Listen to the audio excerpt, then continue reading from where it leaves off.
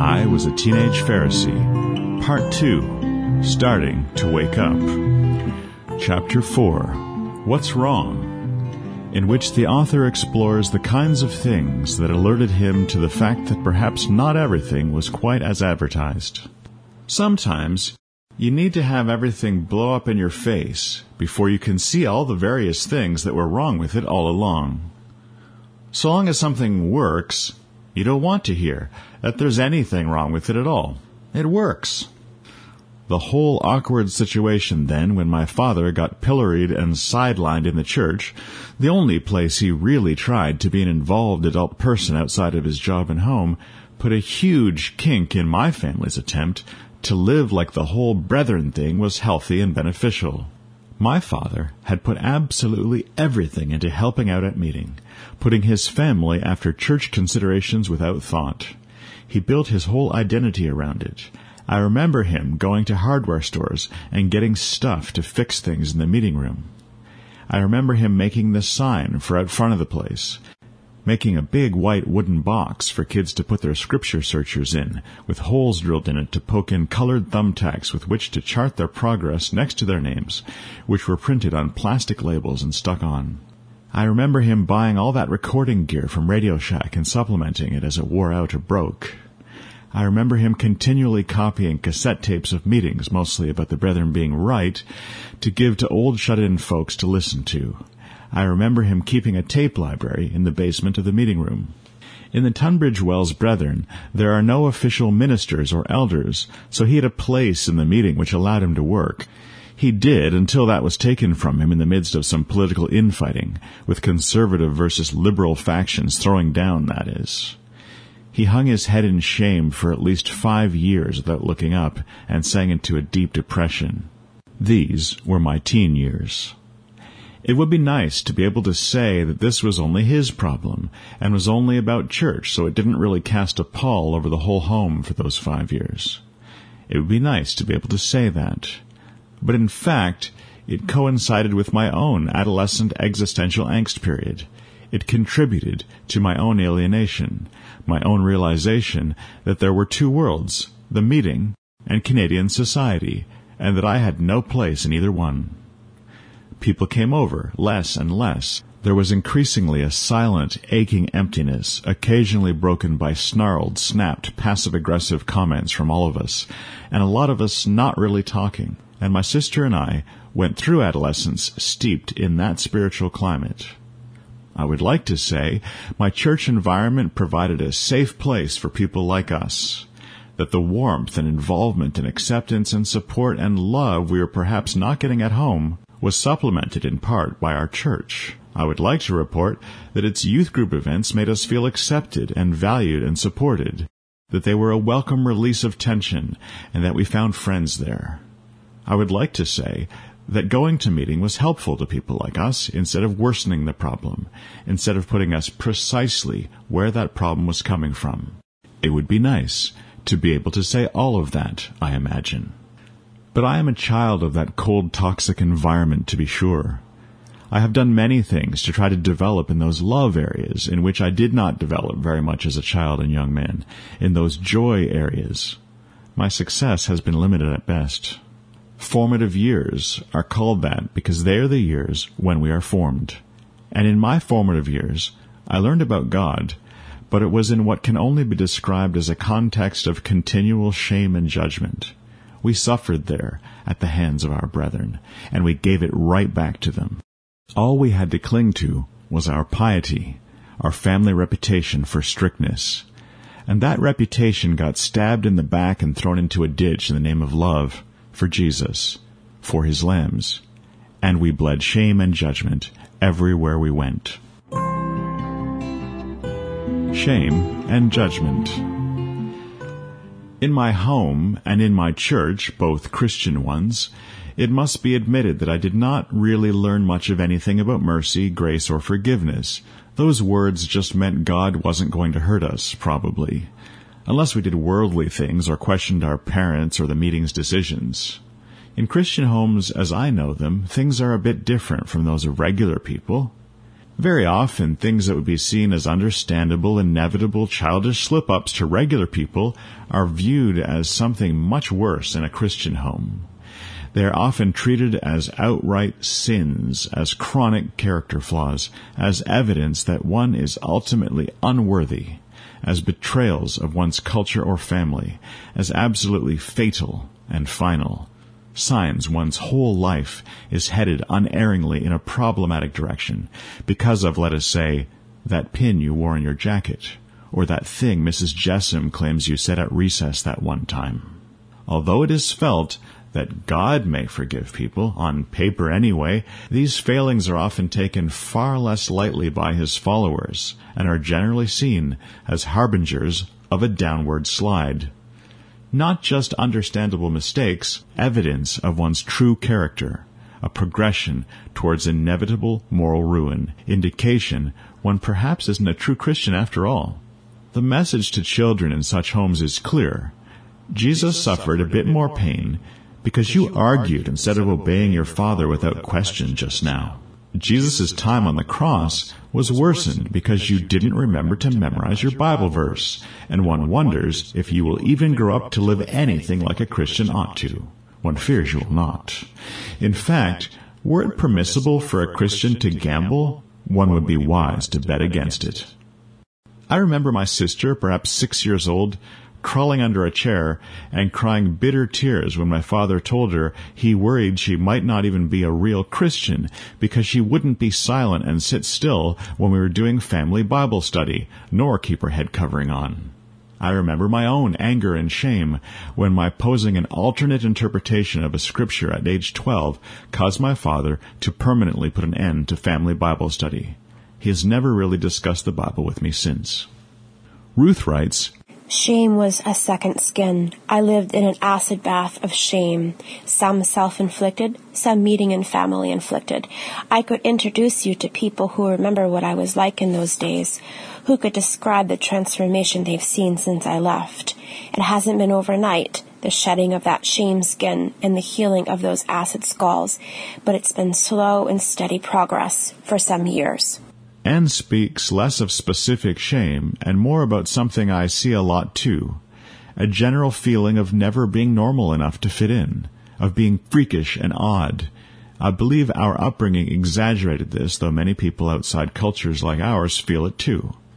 She says, Feeling shame? There is shame for doing bad stuff, which isn't much of a challenge. Most of the stuff I want to do isn't bad, I don't think. Mostly I just feel shame for being weird and not fitting in. However, it isn't bad, except when I'm in uncertain and new situations, primarily social situations. Then it flares up a lot worse. Ex-Taylor Hill Brethren psychologist Jill Mitten says that along with memory problems, people raised in strict Brethren groups are marked by an inability to easily connect to and maintain connection with others, to handle new people and situations, to talk to outsiders, to move around comfortably outside the meeting. And many Christians live as if shame is a precious gift from God designed to help us keep from sinning and thereby worsening Christ's sufferings. I have to think this is quite hard to present to non-Christians as good news, as the gospel, but many of us were raised under this weight. Unsurprisingly, many Christian kids become adults with unworkable, disproportionate amounts of shame in their hearts. Shame about almost everything, and a willingness to believe that somehow almost anything bad is at least partly their fault. Kids are like that in general anyway, not just Christian ones. Still, I think we worsened the problem, and I think many of us still suffer it. Many kids of divorced parents can't shake the idea that the divorce somehow happened because they didn't behave well and therefore upset the marriage. Church upbringing gone wrong can be a bit like that. That's what it was for me and a lot of others. Many believe that if only they'd obeyed better, church culture would have been beneficial to them, that the problem was them and not it. Because of this, to this day when I work, when I live my life and move around in the world, whenever someone gets annoyed and unforgivingly critical with me, I get disproportionately defensive. I fight for my very life over every little criticism. Given my background, I certainly in any situation never expect to be cut even a modicum of slack, because I'm really not used to that ever happening. So I fight. I'm instantly the accused, on trial. I was reprimanded at one of my jobs once. It wasn't fair that I was in trouble to begin with, but how they handled the rest of it was according to the book. All that kept going through my head was, this is so much more fair and compassionately handled than anything I ever saw at church. For one thing, I got to bring a representative, someone to be on my side. I got to tell my side of the story. It was handled discreetly, confidentially, and without gossip, and no one was considering firing me or anything like that as a first move. I was told someone was unhappy about something, and then I was forgiven. So that was all new to me. I come from an environment in which overreaction is the order of the day. I am very much a child of that. But at high school and after, I started to learn about people who weren't raised like I was. I started to see from a great distance how regular people dealt with judgment and criticism. Not everyone needed to fight to the very death to protect their apparent right to breathe oxygen, despite having absolutely said what was felt to be very much the wrong thing that one time. Maybe some random person accusing you of something didn't mean you had to fight for your life. Because sometimes random people just say random stuff and you don't have to care about it. Crazy thought. The fact that it was a novelty and inspiring to even meet people with this freer approach to life has everything to do with our being judged all the time, with feeling entitled to judge others in return, often as a form of hitting back first. And the problem wasn't just that we had that bad stuff going on. There was also something good that was missing. Something big. A missing sense of proportion. I used to have a musician friend named Bill, and one time he did me the favor of pointing out that I didn't know how to take criticism. I kind of knew this already, and was deeply ashamed of it, but Bill needed to tell me that it was obvious to everyone. So he criticized my inability to take criticism. I was heartbroken. We played in bands together and did a lot of recording and messing about with musical instruments and songwriting, so Bill was mainly noting how I responded to various people criticizing my musical or songwriting choices. Bill was no fool, though, and he noticed what he was seeing about music showing up in other parts of my life, too. Bill was fond of profanity as a way to make points in a brief, concise, colorful, memorable, and quotable way. He was very good at it. Because of the delicate ears of some of my audience, I am going to bleep the most colorful word in his quotable quotes. Bill said, "Mike, you don't have a working it. You really need one of those. Sometimes you really just have to say it." He then told me the secret of what to do when someone offers unsolicited criticism or complains at you. He said that it's properly done like this. Number 1, you listen. Number 2, and then you say, okay. Number 3, and then you resolve to think about it later, when you feel ready emotionally, rather than in the heat of the moment. Number 4, and sometimes you just have to say it and not worry about it. People can be assholes after all, Bill said. He said you need to give yourself time, that great emotional buffer. You wait to see if you have a sense of proportion that may kick in given time. You're likely at some point or other going to receive criticism of something you care about, over which you probably have the final say. In my case, it might be something musical, like what keys or tempos or instruments I was choosing for my songs, or something not musical, like how I dressed, my hairstyle, things I said, or even how I took criticism as to my music. According to Bill, the point was that it all really was your decision, as someone else's opinion wasn't terribly pressing. You could ignore it, or take it as seriously as you like, and you could always think about it later. This all seemed too good to be true. The key factor in Bill's method, that's step 4, was a human faculty that sounded mythic to me, the it capacity.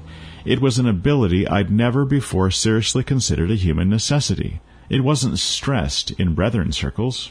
Obviously, Bill was right in his criticism of my coping skills. So I would like to claim that right then I carefully, number 1, listened, number 2, said okay, and number 3, resolved to think about what he said later, tried to keep my day from grinding to a neurotic halt until I'd worked through this criticism of my inability to take criticism. Because that's how I was. So I tried to file it for later, with the possibility of number 4 saying it if it didn't seem to make any sense or didn't seem to really matter. It would be nice to be able to say all of that, I imagine. But really, I argued with Bill about it right away, and he pointed out that I was f***ing up step 3 right then and there, and to stop it. I know I'm not the only one like this. My emotional growth and spiritual growth as well were tied up, hung up, and wholly seized up every time I was judged, by anyone at all. Didn't matter how unfair the judgment or how unqualified or even irrelevant the person judging me. I just lost my temper, panicked, locked up, and shut down, immediately as the criticism was offered, until such time as I'd kind of worked it through, which sometimes took a few days. This meant that if anyone or anything wanted to neutralize me in the role I was playing, wanted to kind of take me off the chessboard entirely, I had a handy off switch. All that was required was to put me into the I'm being judged mode that would keep me fully occupied, stuck in an agony of self-doubt and furious logic loops without that escape key, without Control-Alt-Delete or reset. Because this is what happens when you don't have a function, no sense of proportion. Everything matters, no matter how trivial, especially every judgment. And we live lives in which absolutely everything positively cannot matter to us. We can't function like that. So at the time, I wondered, could I really do this? Say, it? Using that mythic sense of proportion? Was it really for me a very small thing if I was judged by someone just as the Bible says it is? Or was it everything? Was I never full of care about things, or was I stressed out by everything all the time and careful about everything? A simple test to see if someone has a sense of proportion about something. Can he or she laugh about it at all, or at least tolerate someone else releasing a bit of emotional tension with humor? Having no sense of humor about something often reveals you have no sense of proportion about it either. Pharisees and Christianese. Having read the Bible, I increasingly found in my late teens that I had been raised to be the modern Christian equivalent of the Pharisees. Those people who Jesus sparred with so much in the New Testament, the ones who wanted Jesus Christ dead.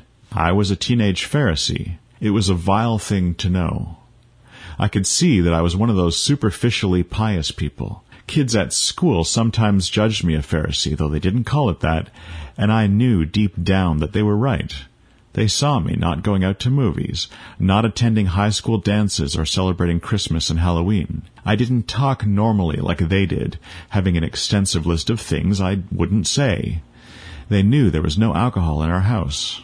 And rather than being impressed by how virtuous we seemed, how adherent to an elevated standard of decency, they saw through it all, saw our true motives, and judged us to be religious show-offs, people who were doing things to try to be better than everyone, people who were kind of cold and weird and mean inside, but outwardly rather polite, certainly never swearing, but not being forgiving, loving, warm, tolerant, patient, comfortable, and inviting to be around either, because of that weird religious thing we had going on, which made us creepy.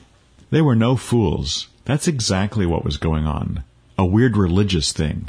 And God made it manifest in time by letting everything we built fall down, by confusing our languages so we couldn't even agree what anything was even called anymore in building our Tower of Bible. I knew that Jesus, not meeting people, was supposed to be my example for how I ought to live. I was supposed to be and do good, like Jesus. But the meeting people were very frequently counting on me to not act like Jesus, or overtly telling me to quit it. I'd read the Gospels. I had a pretty clear idea of who he was, and he wasn't just one thing. And he was difficult a lot of the time. I can't imagine he ever faked a plastic smile, said he was fine when he wasn't, or was fake nice to someone he was annoyed with. There was nothing plastic about Jesus. I was talking with Ruth the other day, and she said how dumb she always found it when church passion or Easter plays or movies or whatever depicted Jesus as what she calls Valium Jesus, with the blank face, even when being tortured and killed. Impassive, maybe even smiling a bit sadly. I always tend to call that depiction of him Stoner Jesus, you know? People are afraid to imagine him with emotion, so he's just kind of blank. But that's not right. The scriptures say he cried. They have him giving a number of challenging, wild, crazy-sounding speeches. They have him being scary enough to clear an entire marketplace worth of people and animals out of the temple at Jerusalem. They have him being sorrowful and being betrayed, and they have him expressing a lot of disappointment and frustration generally. Often in the Gospels, Jesus is talking to Pharisees. One thing that was pretty clear to me is that he treated Pharisees differently from how he treated anyone else, focused on them repeatedly, was harsher both to and about them, in public. No attempt to be quiet, gentle, kind, or forgiving to those guys. Now what was that all about? Jesus of Nazareth has become nowadays for many people little more than the patron saint of serenity and meek, mild tolerance and kindness. Gentle Jesus, meek and mild, is how a lot of people need to see him. Someone who said not to judge, who criticized no one, and wanted us to be nice to everyone. The God of nice. A person who'd never make anyone reconsider anything. I think this weird view of the man Jesus all comes back to that control thing. If Jesus of Nazareth was a man of sorrows and acquainted with grief today, conventional modern Christian culture would tell him to cheer up, to rejoice, to get Prozac, to think on whatever things are good, etc., fake a smile, get singing. If he was angry or frustrated or impatient, he'd be once again told that he'd lost control of his holiness and to go fix it. A stiff regimen of church activities, helpful books, songs, and propaganda would no doubt have been prescribed. Because that darker emotional stuff's gotta be controlled, right? You can't just feel those feelings. But we know that Jesus of Nazareth wept and shouted, groaned with frustration, got angry and threw stuff, was harsh or rude with certain people, got impatient and outraged and stuff like that. And he called people rude names, which many Christians have assured me somehow does not count as name-calling. But we were told that Jesus was the Christ, God become human, to show us how it ought to be done. Then wouldn't that mean either A, Jesus wasn't perfect and broke brethren rules, or B, that all that emotional stuff didn't make him imperfect, though it doesn't sound terribly like controlling one's emotions? As I've written before, this Gospels conundrum has folks scrambling to argue that Jesus didn't really get angry or frustrated, or certainly didn't ever lose his temper with anything, that his calling the Pharisees a bunch of names did not count as name-calling, that his questioning their parentage wasn't rude, or that because he was God, that this made wrath one of the many things that only he could do, but that we, of course, can't. So we shouldn't try to be like him, because we can't. Note that the latter view tidily removes the Christ from serving as any kind of role model for Christians, that it replaces a Messiah with a minister, a crucified pariah with a certified pastor.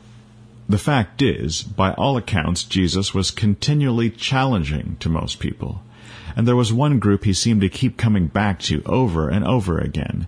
It wasn't the half-Jewish Samaritans, he even made one the star of a story. He didn't rant and rave against the Romans who occupied Israel at that point. He even praised the faith of a Roman soldier, contrasted the soldier with how faithless he felt the Jews were. He didn't rant about drunkenness and adultery, didn't speak out and take a clear stance against gay people, didn't publicly denounce people who were shady with money. He didn't rail against the government. It wasn't even the Sadducees as much who were the targets of his ire. It was the Pharisees, the Jewish religious elite, at whom he took aim most often. They got both barrels over and over again. There is no parable of the good Pharisee, and Saul of Tarsus had to stop being one and become a new person entirely with a new name before God got any use out of him.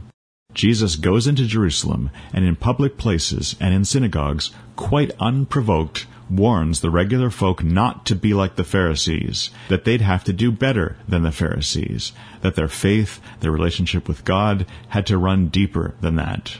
And he uses a word for them that he just might have been the first person to ever use in quite that way. It's the word that in English is translated hypocrite, though we use it differently than Jesus did. In Greek, it's Hippocrates. Jesus is recorded using this word no fewer than 17 times. No one in the Bible uses this word but Jesus. The KJV contains the word hypocrites in the Old Testament, but it's not the same word. That Hebrew word means obscene or godless. Hippocrates means actor, literally someone performing under a mask. someone fake, lacking sincerity and substance, plastic, putting on a show for the world, inauthentic, not revealing his or her true nature and personality, presenting an invented, idealized nature and self as if it were the real one, giving insincere emotional and social responses rather than genuine ones. It looks very like no one in human history is recorded using this word for any purpose other than to speak about literal, theatrical performers, until Jesus. In Matthew chapter 23, Jesus is recorded saying about the Pharisees, "Everything they do is done for people to see." He is depicted earlier in Matthew 6, warning his disciples, "Take care not to do your good deeds publicly or before men in order to be seen by them." He was trying to teach a different, better way, a way that wasn't religious and had to do with the kingdom of heaven rather than human systems. And the first thing that's got to go if you're serving heaven rather than human beings? Giving thought to how to gain their notice and approval, limiting your choices in case people might not understand, and they might fail to think well of you.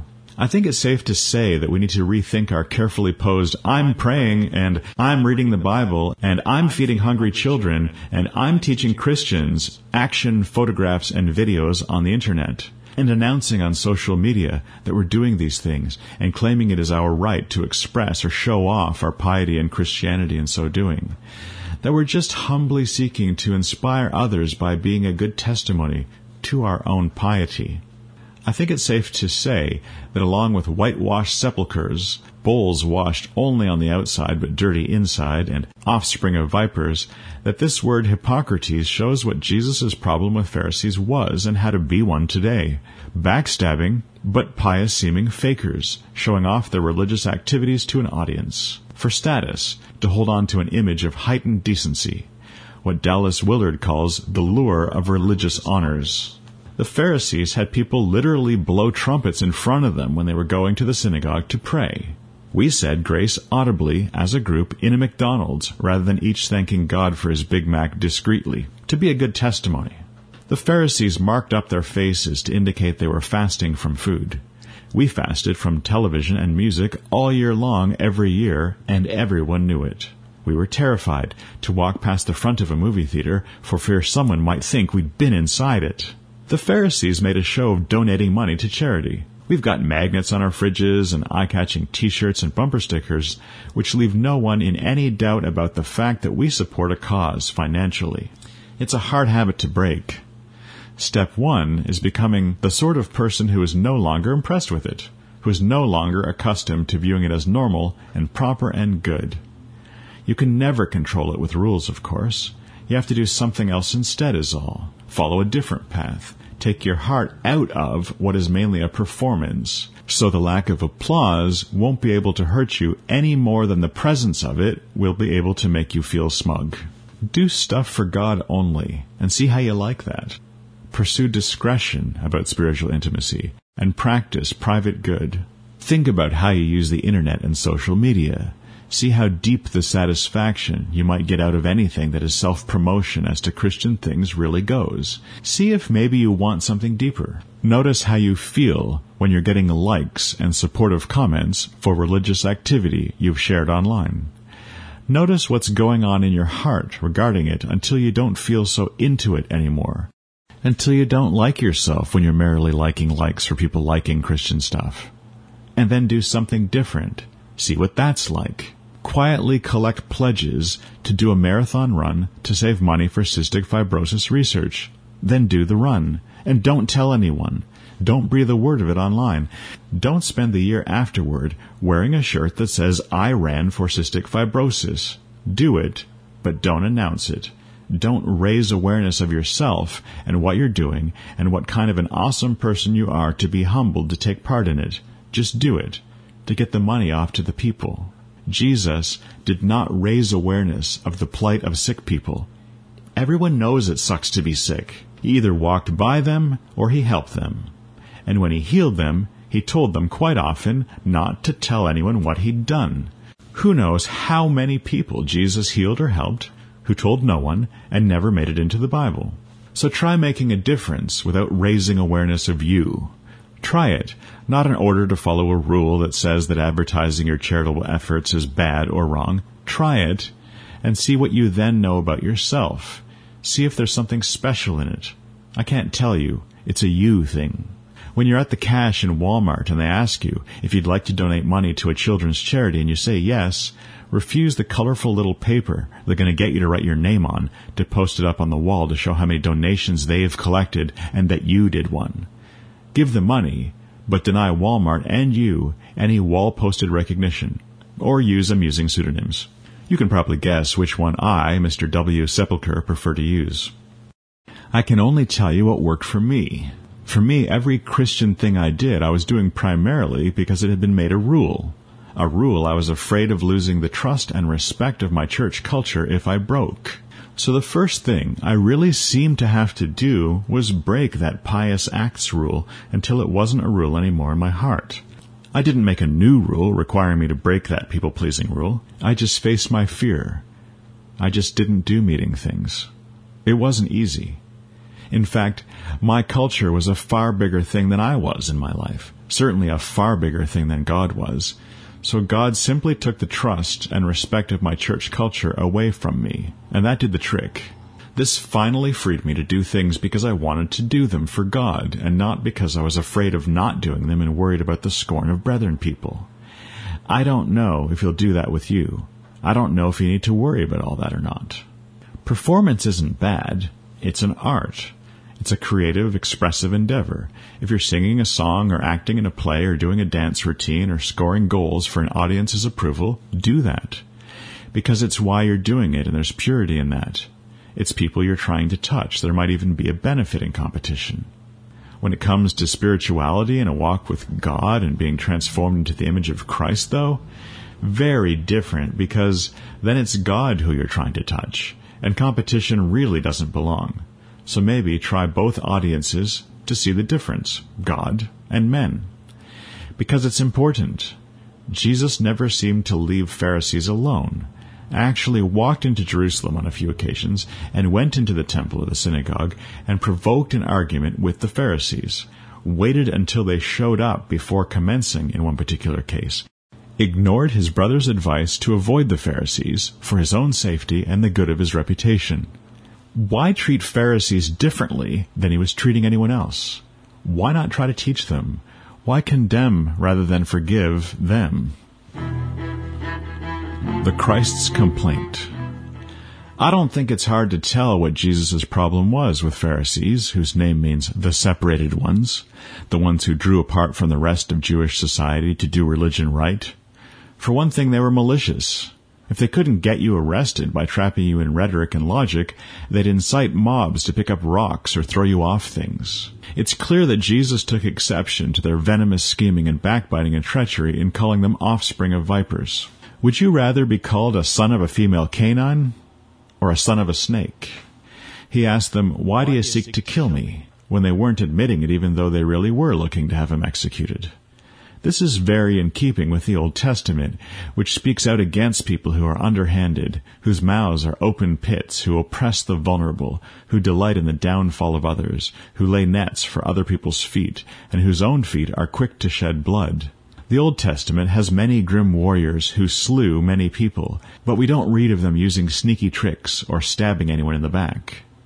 We don't have a bunch of stories about biblical patriarchs gaining power through character assassination and political intrigue. But there was something else besides the venomous malice of the separated ones. Besides the sons of vipers thing, Jesus uses the imagery of a tomb which is full of rotting bodies inside, but is painted gleaming white outside, along with the image of a bowl which is polished up bright and clean around the outside rim, but left filthy inside where you'd pour your Cheerios. This shows that he's looking on their hearts rather than their lifestyles. He's seeing people who are extremely pious-looking in their lifestyles and habits, but inside they are twisted, decaying, and dark.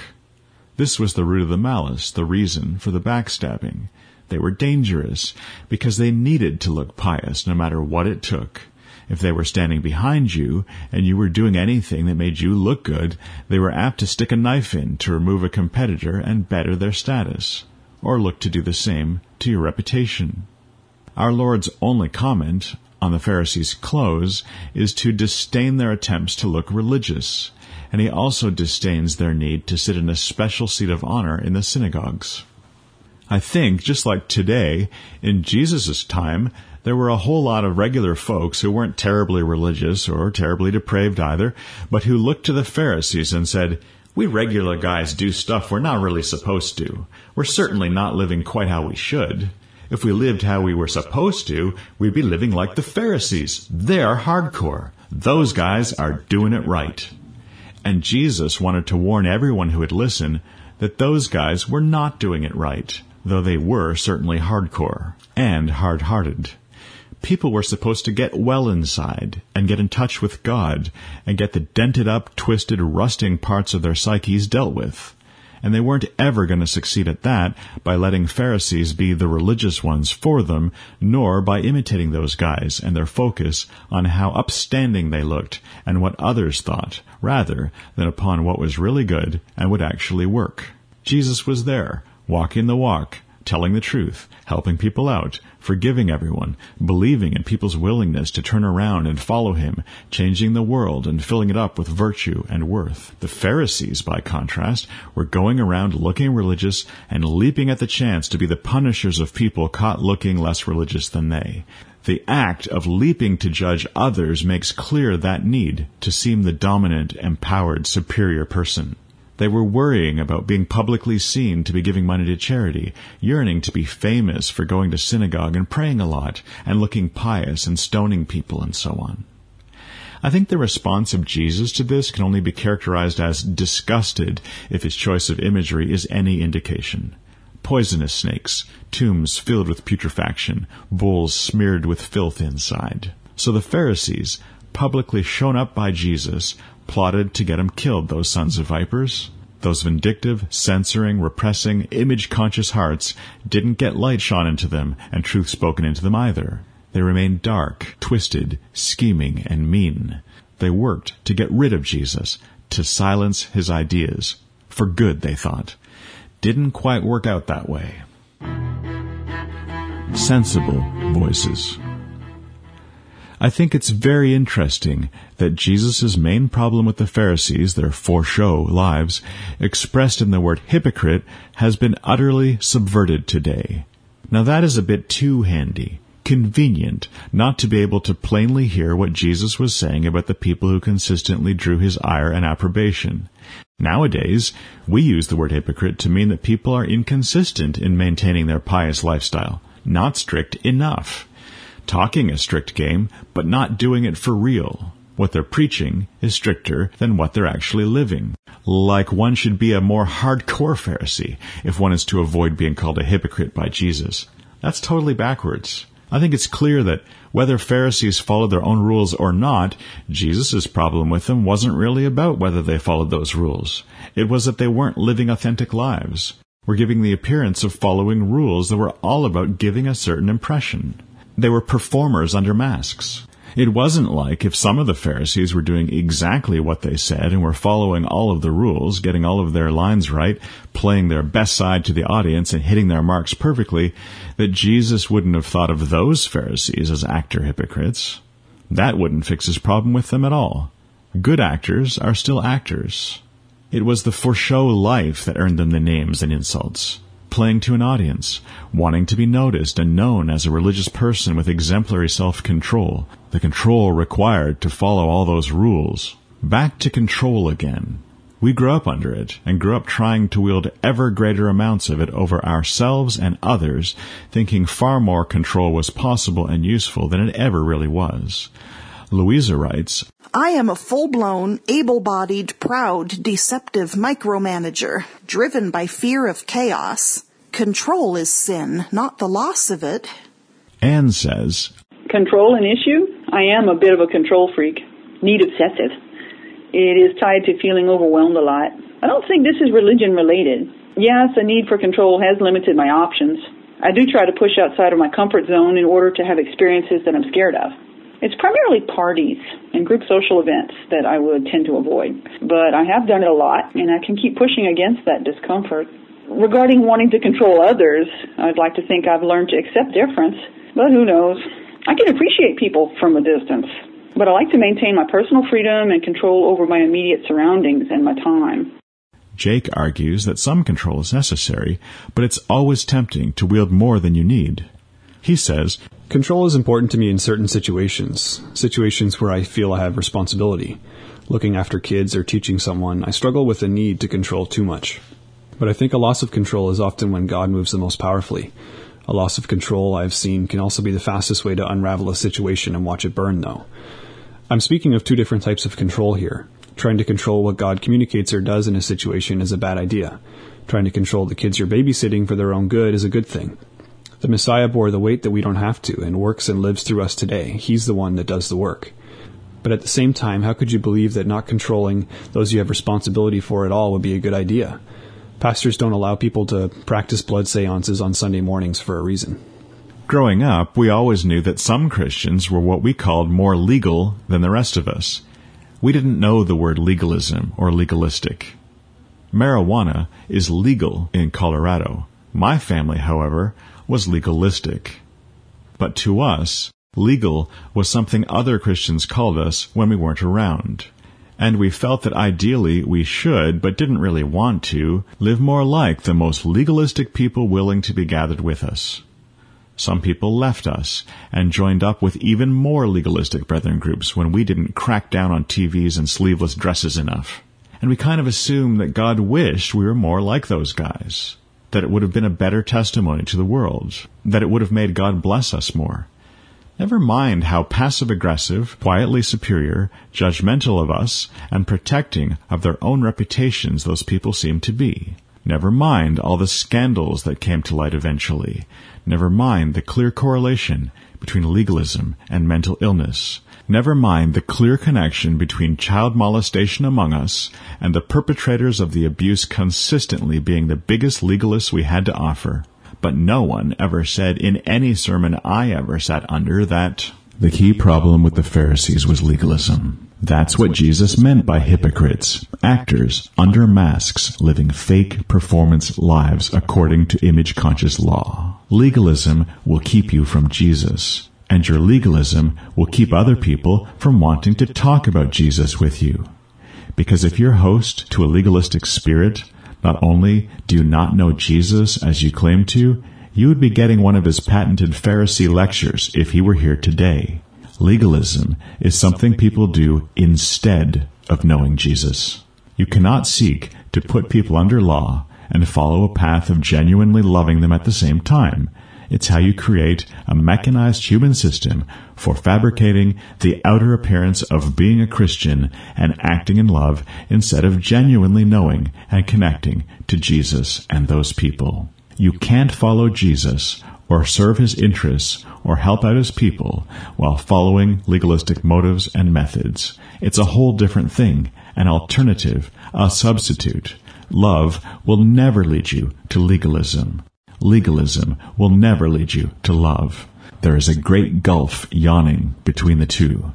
They are heading in opposite directions directly away from each other. So I'm saying that right now, with an echo effect. In fact, the gospel message seems to be utterly at odds with the Pharisee message of placing one's hope for daily life in using careful self-control to follow obsessively devised rules to keep ourselves from doing bad things through our own fleshly willpower.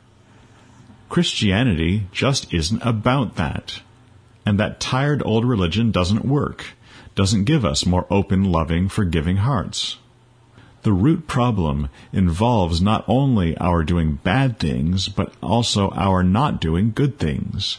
More troublingly still, at root, it's not just about us doing bad things, but about us being bad things. It's not just that we won't do enough good things, it's that we aren't enough good things. God doesn't just want us to follow rules. He wants us to be creatures who naturally do, enjoy, help, and draw out good, who do not do any of those good things for reasons that aren't good too. He wants this to occur naturally, exactly like a cat does not wake up and say to himself, "Now I must remember to diligently investigate in a timely fashion any and all scurrying sounds I hear during the course of my day." Exactly like a dog does not go to sleep at night and say to herself, "I trust I found enough smelly things to roll in today." Unself-conscious responses to and participation in good for good's own sake. That's what God wants of us. And he doesn't necessarily use human power hierarchies, committees, creeds, systems of belief, doctrine, rules, and liturgy to do it. He needs our hearts given to him personally, one person at a time, alone. Not brainwashing, not vows and communities of sin management. I'm about to make myself breakfast because I got hungry. I try to approach God like that. I look to see if I'm hungry for prayer and reading the Bible and so on. See if God has built that into me. And what I find is that he did. So I try to never fake that desire. Try to never make it mainly about work or duty. Of course, sometimes I have to make sure I have some time set aside to read the Bible, and then I have to try reading it to see if I can get into it. But if I can't, I don't panic. I just wait and try again another time. And if I can, I don't inform the internet. Like today. I will see if I can get into the Bible. And if I can or can't, you'll never know. I see no good in my telling you stuff like that. It's private. That's me trying to grow out of being a Pharisee, because Pharisees didn't live like that. Step 1, when something isn't working, is to stop doing that something. But why did Jesus come down so hard on people who'd done nothing worse than live a life that could be publicly seen to be mainly about ritualistic, habitual religious observance? Why no kind words? Why no gentle redirection? Why not one parable about the good Pharisee? Why the public denouncements tarring them all with the one broad brush? Why dismiss them all with generalizations? I think God wanted people to accept a Jesus who'd come to announce that pretty much everybody had been getting God and religion all wrong. And I think that desire, that message, was and is directly threatened by what the Bible calls the leaven of the Pharisees and of Herod, trying to live a Christian-seeming lifestyle so you'll look Christian to people, performing in the play that you have instead of a life, for an ever-changing audience made up of people who certainly never paid for tickets to anything. Some people have musicals, others are more avant-garde.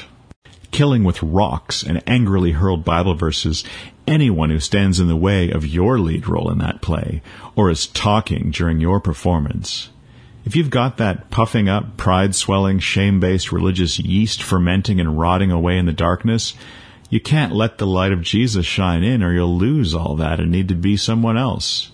You've got to keep relying on self-control and what things look like rather than what they are if you want to keep growing all that all too human-reeking stuff. You're a candy shell and a dung-flavored M&M, to use some modernized Bible-esque imagery. But maintaining that candy shell will seem sensible to you. Essential. If my candy shell ever cracked, man, would I stink. But maintaining that candy shell will seem sensible to you. Essential. Like it's the only real option, with Jesus not being seen as a viable one, certainly. And it won't seem like a viable option for someone to get real. It will seem like the most irresponsible form of folly. It won't seem sensible at all. Because Jesus wasn't well received by sensible people. They were always concerned about things he or his disciples did.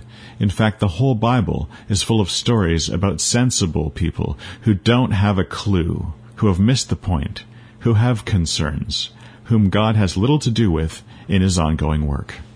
The priest Eli, sensibly expressing his concern to the weeping, babbling, praying Hannah, future mother of the prophet Samuel, anointer of King David, that maybe she was drunk and shouldn't be at the temple praying to conceive a child.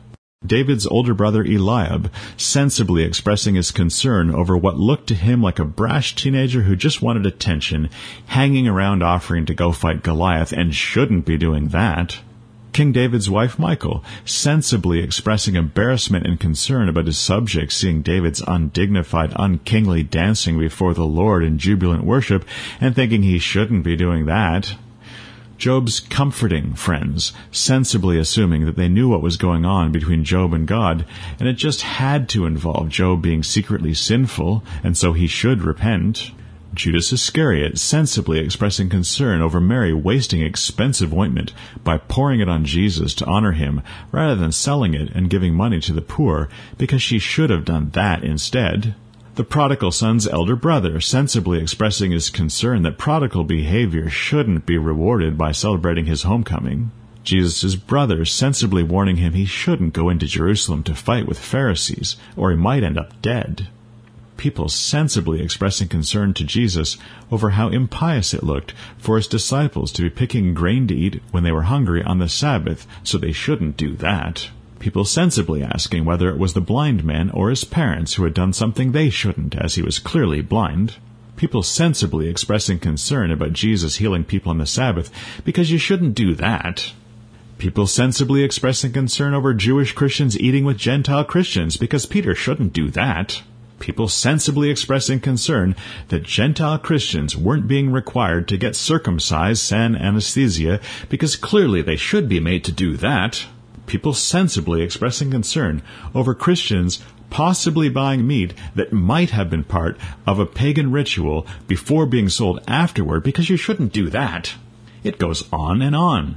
Sensible voices sensibly expressing an ever-growing list of concerns over how things looked, over the appearance of propriety, over purely imagined harm or entirely made-up disaster scenarios, needing to standardize, control, and clear everything in advance with power people, talking about should and shouldn't instead of is, adjusting, correcting, and controlling rather than loving, tolerating, connecting, and helping, making things worse in the name of keeping things from getting worse, not doing anything good, but disrupting good by claiming to speak for good and interfering with someone who's doing the real deal. Doing nothing but being careful for and about everything. Being concerned only with expressing concerns. Some of us grew up drowning in the concerns of sensible people. Modern Pharisees. All this stuff about Pharisees speaks pretty strongly to me, because I grew up with it and lived it. Of course we heard, read aloud at church each week, every single word that Jesus is recorded saying to and about Pharisees. And of course, we applied every word to other Christians, and in particular, to people who said one thing and did another, rather than to religious play actors, rather than to us, the gathered saints, to Catholics, rather than meeting folks, to the televangelists who had the sex scandals, not to our laboring brothers and the lives we expected them to live. Hypocrites, we thought, were people who couldn't deliver on their promises of superior self-control and piety, not like our guys could. You didn't see our leaders being accused of taking money they shouldn't have or of sexual impropriety. Well, you did, but we weren't supposed to talk about that. Tell it not in Gath, of course. What was the good in tearing down the Lord's people? We all fail. There's no perfect group of Christians. Don't dwell on it. Move on. Nothing to see here. Get over yourself. Pay no attention to the man behind the curtain. Tell the weeping woman she should be quiet. And we looked down on people who weren't as strict as we were. On people one could see were clearly less legalistic than we were. Less hardcore. Who couldn't keep the rules. Who didn't even have very many rules. Who had less control. Less willpower. Fewer ambitious resolutions and vows. And a lot of us, it must be said, were pretty fake, performers under masks. I increasingly felt how fake I was. I was barely a person, let alone a Christian.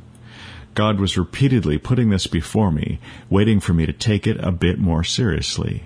But I had always been taught that being a good testimony or sending a good message justified doing those fake things. It turned out that doing things for show is a very bad testimony. And our life decisions really were being made solely on how things might look. We really fussed over how Christians shouldn't talk and what kinds of clothes they shouldn't wear, what they shouldn't laugh at, and what shouldn't give them any joy whatsoever. But there was no understanding of virtue in all of that. No health, no growth, no excellence, no worth, no authenticity, no simplicity. It was subtractive rather than about adding good stuff, conforming to a church image rather than being transformed in an inner way by Christ.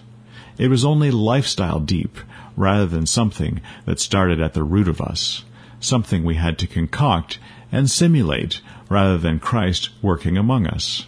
And I was entirely a creature of that. When I was a teenager, one June I signed an electric bass guitar out of the music room at school. So, I had a new instrument to try out all summer long. During the summer, I would not have band practice or school. It would be nothing but meetings. Way too much time. So, an electric bass guitar. I felt like I'd been given a Ferrari when I got to take this instrument home for free. I felt a bit guilty because it looked cool, but I did it anyway.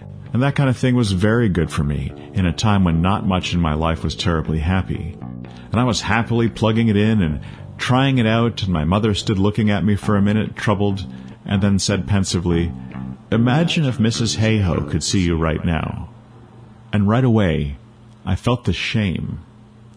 On some level, I knew that what had just happened right there was pretty messed up, and that neither my mother nor I had created the messed up situation, but were pawns in it. But I still felt that cold stab of shame. It still took the heart out of me. It still mostly ruined playing the bass that summer. Not that I stopped. And my mother, for her part, was fearing my loss of church status and what might be done to me. A sensible fear, it turned out. When asked about the need to keep up a godly appearance and being conscious of everyone's eyes being on one, Melody writes that she was aware of it. Always, this was always emphasized to us. Image was everything, and what will people think was a constant refrain. Mary writes that growing up, she was always supremely and constantly aware that everyone, both in and out of the meeting, were watching to see how godly or worldly I was being. I felt non-meeting people constantly judging how non-like them I was, and meeting people holding up yardsticks to every single action, haircut, word, piece of clothing, friendship, trip destination, etc. Everything was judged. Life was like that for many of us, even for simple things like going to our first movie in a movie theater or buying our first alcoholic drink. Mary writes, I went to the movies and felt chagrined, as Gremlins 2 was a really bad movie. Just not well done, I mean. I felt cheated, like it was supposed to be this wonderful experience, and the fact that the movie sucked didn't help make it the hoped-for first. It did help to get the first over with, though, which I was glad for. Then buying wine, which I knew nothing about, and so chose Mogan David for the first bottle, as it was what I saw used at meeting. Both experiences made me feel stupid, which I hated. Master of nothing, just a newbie who had no taste, no teacher, and no help in figuring out what was good and what wasn't worth it. Took non-meeting friends to help school me and all that, at least in my 20s. Anne, whose parents were missionaries, mentions it being more difficult in the third world countries where her parents worked to seem godly. It was worse in third world countries where my parents were missionaries. I had people mention that certain clothes weren't appropriate. In the U.S., we were always well within the norms of godly compared to others. I guess Mom and Dad raised me with enough self-consciousness that I wasn't doing anything that made me look worldly. We had an electric keyboard that we hid under the bed so the locals wouldn't see it. Mom wanted to be able to play piano, and we took lessons.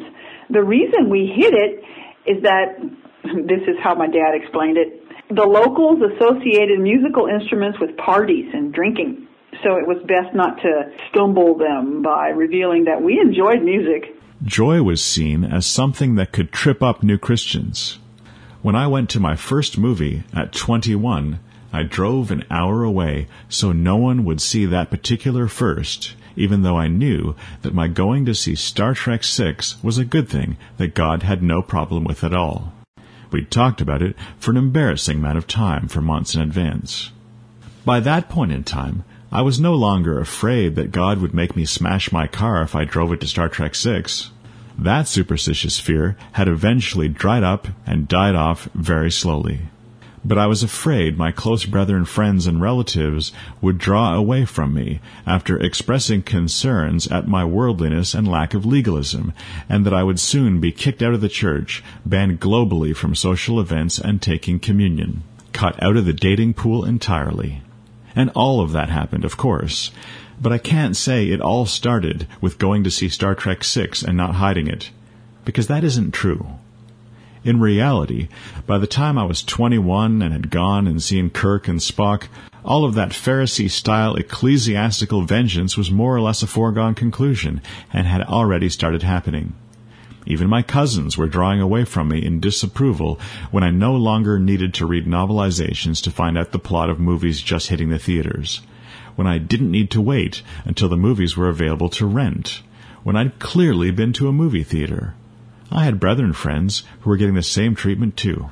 Because part of being a Pharisee is assuming that you are normal and that it's everyone else who is odd, that you do God service to try to nudge others towards being, thinking, feeling, and acting more like you do, that it's okay to continually comment on their differences to you.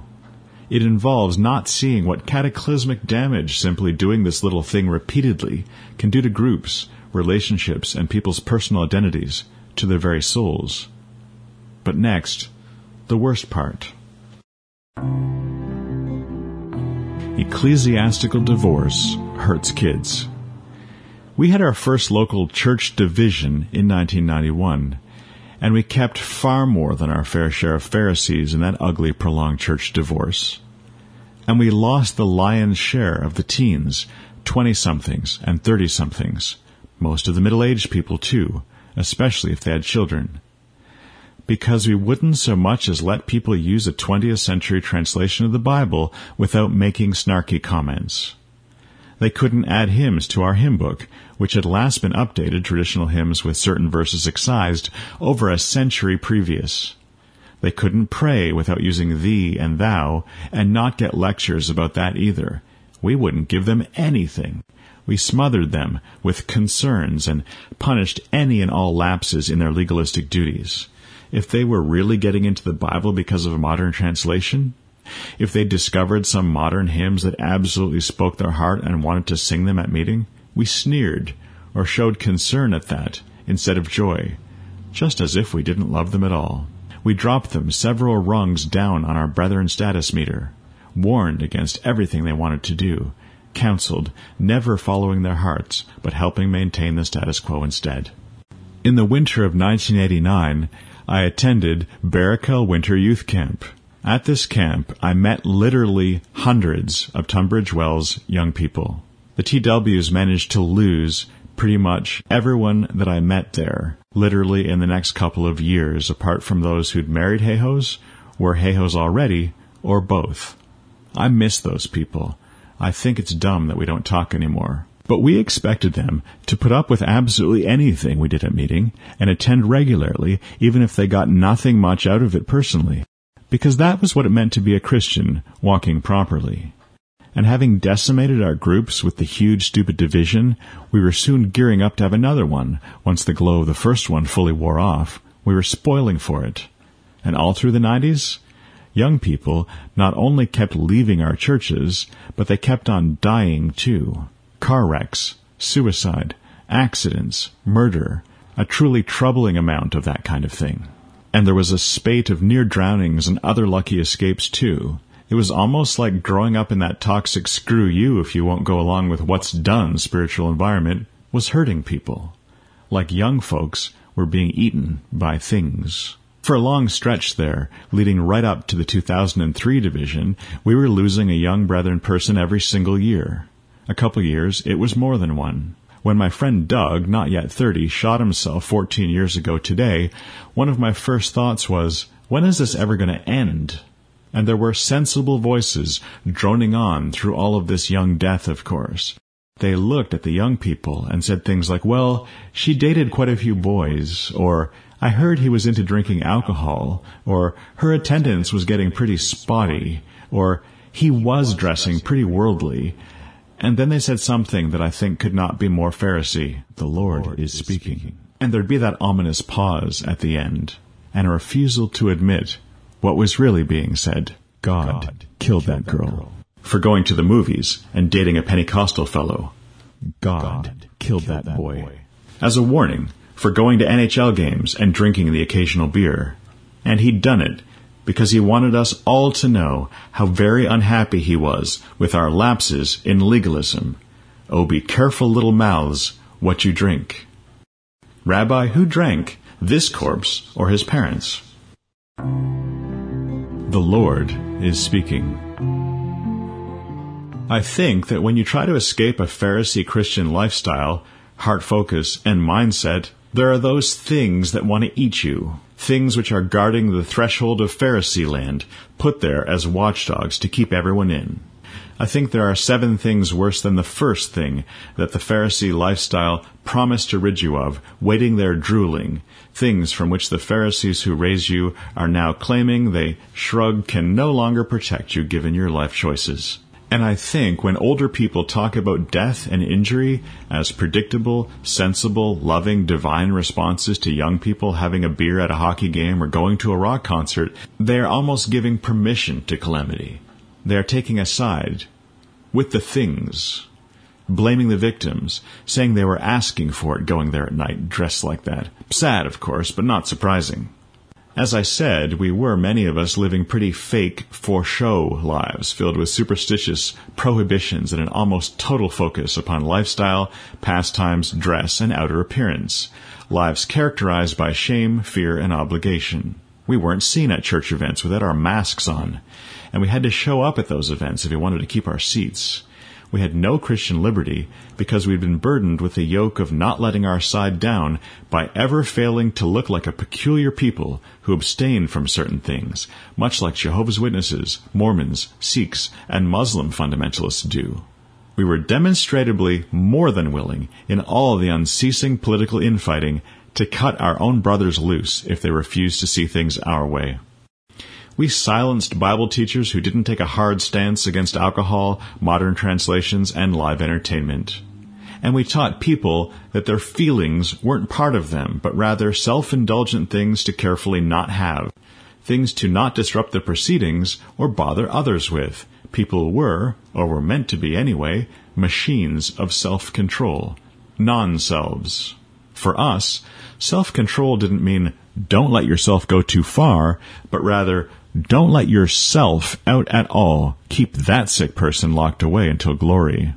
Eventually, we got to the point where we were lucky to have anyone under 60 years old left in most of our assemblies.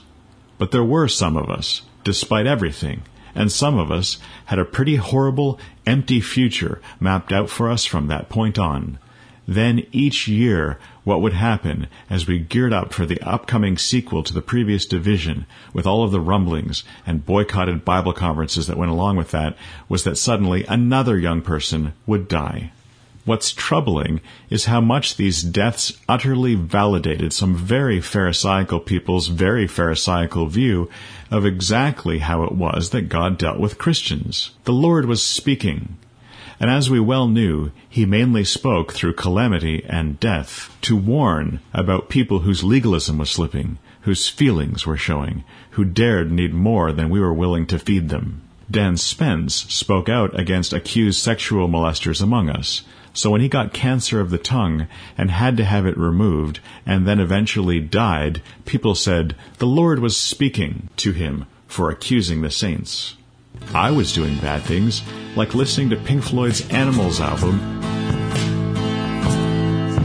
You f***ed-up old hag, ha-ha, sure ride you on.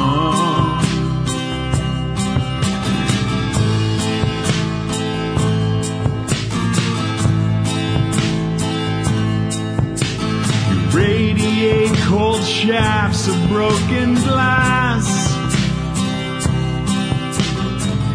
You're nearly a good laugh, almost worth a quick grin.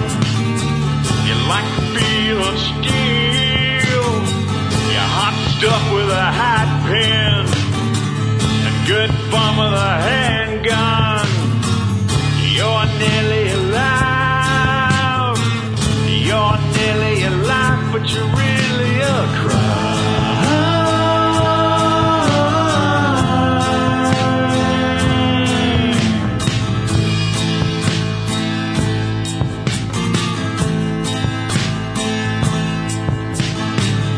Hey, you White House, ha-ha, should run you on.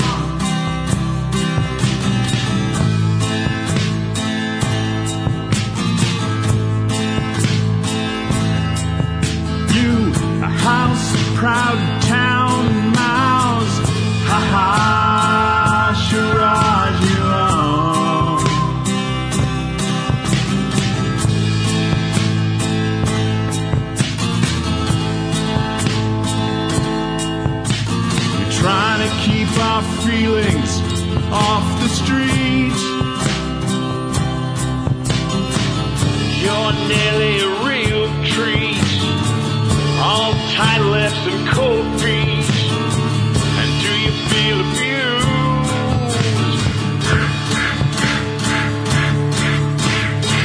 You gotta stem the evil tide and keep it all on the inside. Mary, you're nearly a treat. Mary, you're nearly a treat, but you're really a cry.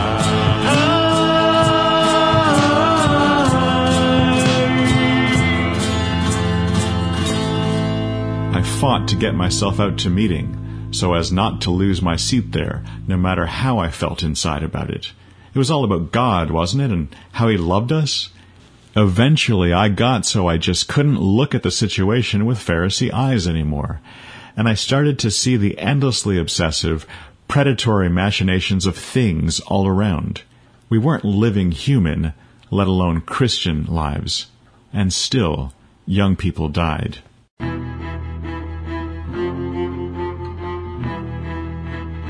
When is it going to end? Was the Lord speaking back then? I think He was, but not to that now dead young person taken so suddenly and often quite without any sort of warning. I think when people tut-tutted over the outer appearance, the lifestyles, the pastimes, the clothing, hairstyle choices, and patterns of speech of young people who were starving spiritually, given no voice at all, who were in a dog-eat-dog, biting and devouring piety carnage fest, I think those tut-tutting people showed no awareness of what was going on, of what it meant to feed God's lambs, of what it meant when sheep died, driven away by nothing less than us.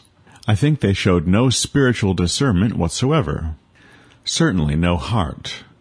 They could preach for an hour about love in the Scriptures with a sob in their voice and a tear in their eye, but they couldn't make any of us feel wanted or safe. Instead, we felt like continual threats to the pious look of the one right place, perpetually in doubt, under suspicion, certainly until we found a brethren person and got busy raising children. Some of these Christian children grew up to be adolescents who had been very lost their whole lives, despite being Christians who felt they'd been saved from an eternity in hell after death. Their lives on earth were an empty hell unto themselves. They wandered through their days lost in terms of having people to talk to, Christians they could trust, who'd connect them with God instead of saying they had to stop going to movies if they wanted to earn His ear again. Lost because they couldn't find any open-hearted Christians who knew anything at all about how to love someone who was slightly different or who wasn't sure about all that stuff we absolutely had to be sure of. Often, a random person in a bar was going to show more kindness, openness, warmth, concern, and decency than old brother so-and-so would at meeting, despite his continual sermonizing about love, purely as a theoretical, theological, scriptural topic, of course. Were older people shocked and saddened when some young guy who'd been known to go to NFL games and maybe have a beer at the arena suddenly died? I think so. They didn't feel it quite like we who were the same age and under the same stressors did, though. I don't think they could have. We felt like things were coming for us if we fell out of line, and we knew we were out of line. The Lord's things was how these things were presented to us.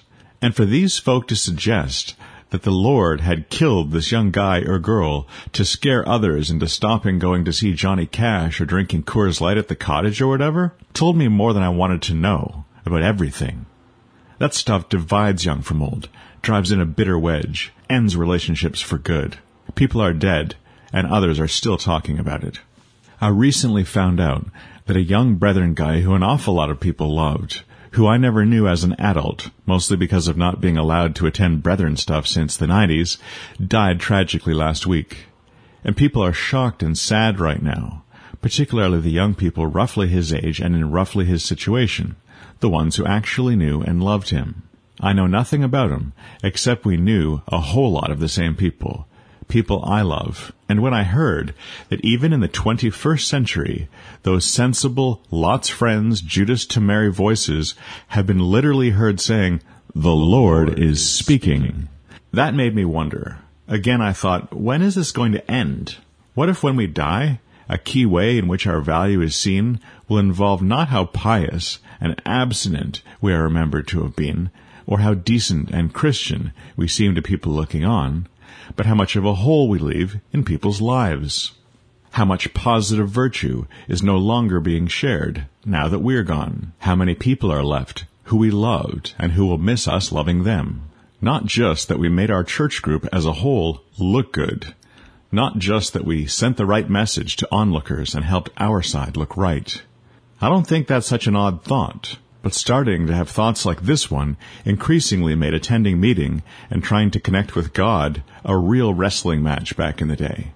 I didn't want to leave with the young folks who were leaving our movement, or even run with the rebels who'd been out partying at night, then would sit up breaking bread the next morning. Either would have felt like running away. But I felt oddly trapped, staying with some very suspicious, sour, sensible old people. Most of the middle-aged people had left, certainly any who I'd had a good rapport with. I felt like the dour old faces and I were joined at the hip until they decided to cut me loose. It took less than a decade for them to do that to me and all of my friends, some of whom then never made it to the 21st century. Another role model. You don't have to be wrong to be missing a or the point. Focus and emphasis are very important. The message I received in my formative years was that Christianity focused entirely upon two things, really. Number one, getting saved so you're not going to hell, and number two, not sinning or looking like someone who might be sinning. That was it. You couldn't not sin, so you had to get saved from hell, but then you had to spend the rest of your life being careful to not sin by obeying the Bible. If you ever obeyed a rule, and surely the Bible had no purpose but to provide limits, that was the Bible helping you obey. If you didn't obey the Bible, though, that was all you. The more you read the Bible, supposedly, the more you would obey it. And that was Christianity. End of story. What else was there? Was something missing? It really felt like something was. Someone, maybe. Reading Dallas Willard recently, something that should have been obvious all along suddenly became more clear to me than ever before. A positive element. How did we miss it? Well, we definitely tended to gloss over much of what was in the Gospels so we could leap ahead to our favorite bit, Paul and his church truth. While reading the Gospels, we mainly focused on Christ saving us from hell and setting up the church stuff to the exclusion of all else. Christ was kind of being relegated to the position of being the founder of the Plymouth Brethren movement right after J.N. Darby himself. But in the Gospels, there's a whole lot of other stuff. In them, Jesus calls people to be his disciples, to follow him.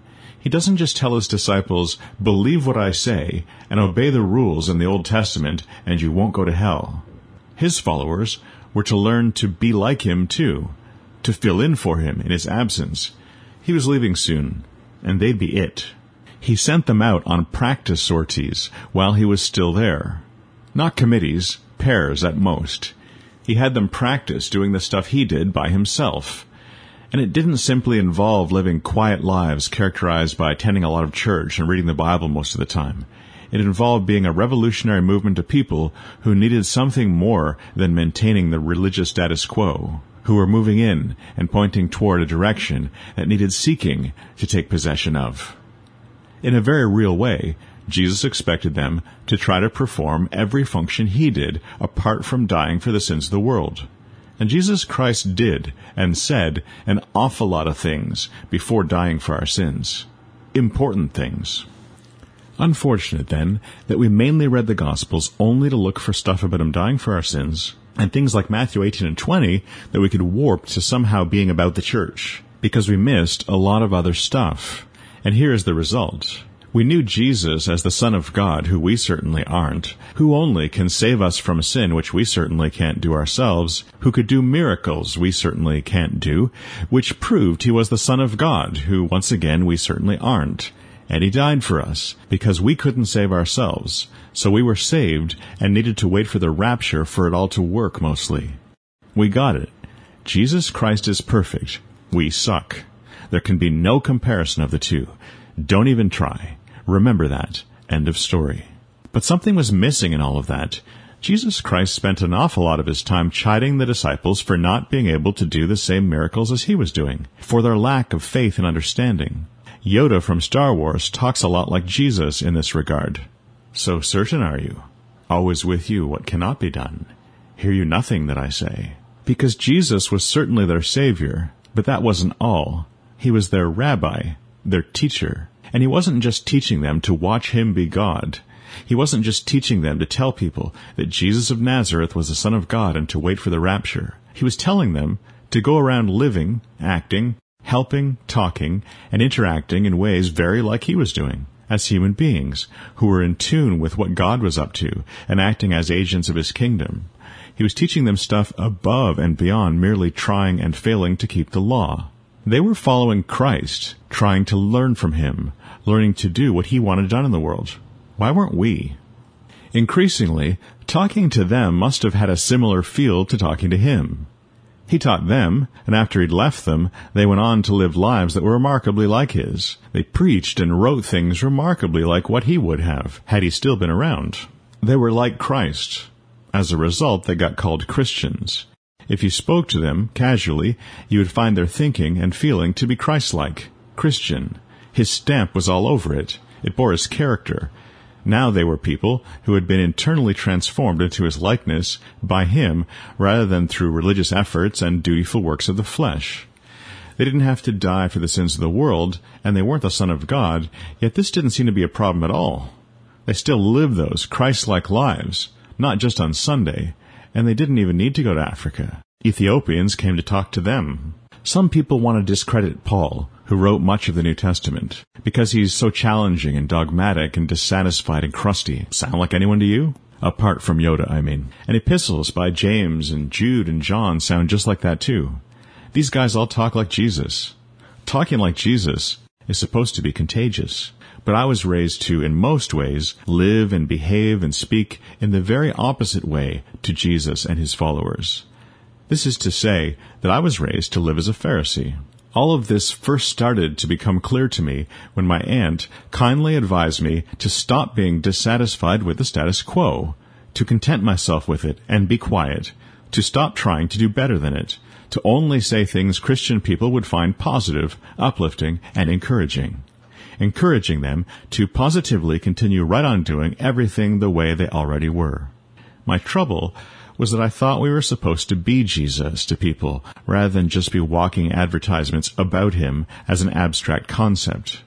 I thought that, Jesus not being down here anymore, that we were to be his agents, his assistants, not just a marketing campaign for an immersive worship experience and self-help program. But my aunt counseled me to avoid making people think more deeply, because people don't like that. It upsets them, doesn't make them happy, draws their ire. In particular, she impressed upon me the importance of not always making people question their own assumptions, biases, and certainties, though we all have those. To lay aside seeking authenticity and instead celebrate the real deal, having been found long ago by men of note among us. Because none of us were Jesus nor apostles, and so we weren't to try to act like them. That's not what it means to be a Christian, she told me. She told me she sympathized as to having doubts, but that no one wanted any of that around here. It won't fly, she kindly explained. But I had been reading about Jesus with new eyes, and I think he was rubbing off on me a bit. I wasn't trying to be arrogant, but I was increasingly characterized by dissatisfaction with us, with our culture, with our habits. So much of it seemed contrary to the Bible.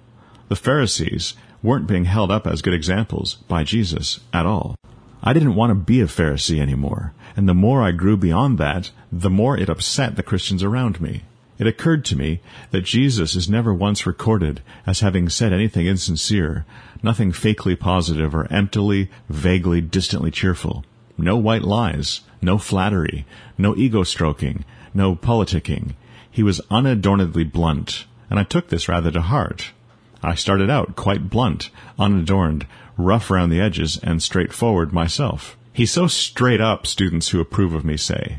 But that didn't fly with Christians. And the problem was, the more I tried to walk with God, the less interested he seemed to be in changing that. I wanted him to. He seemed to be making me worse. People who spoke to me found the experience eroded their certainties, and my aunt told me, in a blunt, straightforward, unadorned way, that she felt that this was unbecoming of a Christian. Christians were nice. They were unchallenging, and they were, above all things, contented people. She bluntly told me to at least try to fit in, and to only do and say things that people liked. She called this being loving and gracious. If I said something, and people didn't like the sound of it, this was evidence that I wasn't loving or gracious, that I didn't care. Where was the love in it? And if I shut my mouth and paid little attention to church stuff, this was not evidence that I didn't care, my aunt told me. Quite the opposite. That was how caring people behaved. Gracious, loving people are not discontented. So I was to blend. It was the loving approach. But it struck me that Jesus Christ didn't act like this at all. Neither did Paul or anyone who wrote really any book of the New Testament. And the more I continued to read the Bible, the more it continued to change me. I was being told that if I wanted the right to be discontented with our stifling, dusty, soul-crushing church culture, if I wanted to voice anything other than resigned support, that I'd need to actually be the Son of God for that. And I wasn't, so I'd never need to consider speaking out. It was time for conformity and compliance, not growth and repentance. At the very least, if I had an unpleasant view, I would need to be an ordained apostle or something, writing the Bible under the inspiration of the Holy Spirit. If something really wasn't working for me, I was to be as quiet about it as Scientologists are expected to be in the same position. Resigned complacency was the order of the day. Being encouraging. This all made me really think. Passion, outrage, vehemence, and really any strong emotion whatsoever of the kind seen in the Bible was being seen as utterly inappropriate, as self-indulgent and fleshly.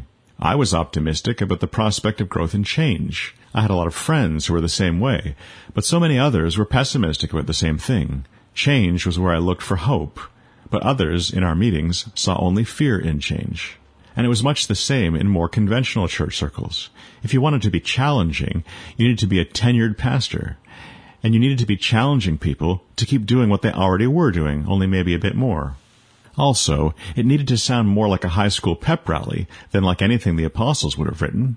It needed to make people smile. And you needed to smile when you said that stuff. No indignation, no passion.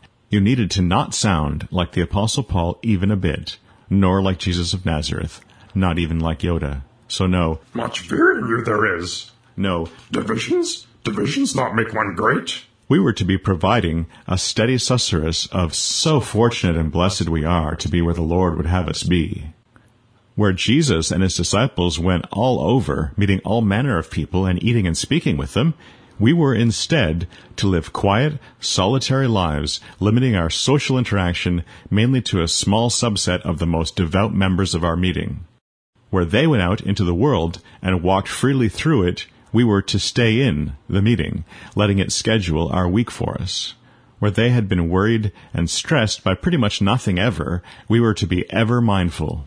Where they were too busy being to worry about the sensible voices cautioning how they might seem to onlookers, we were haunted by those voices every day of our lives.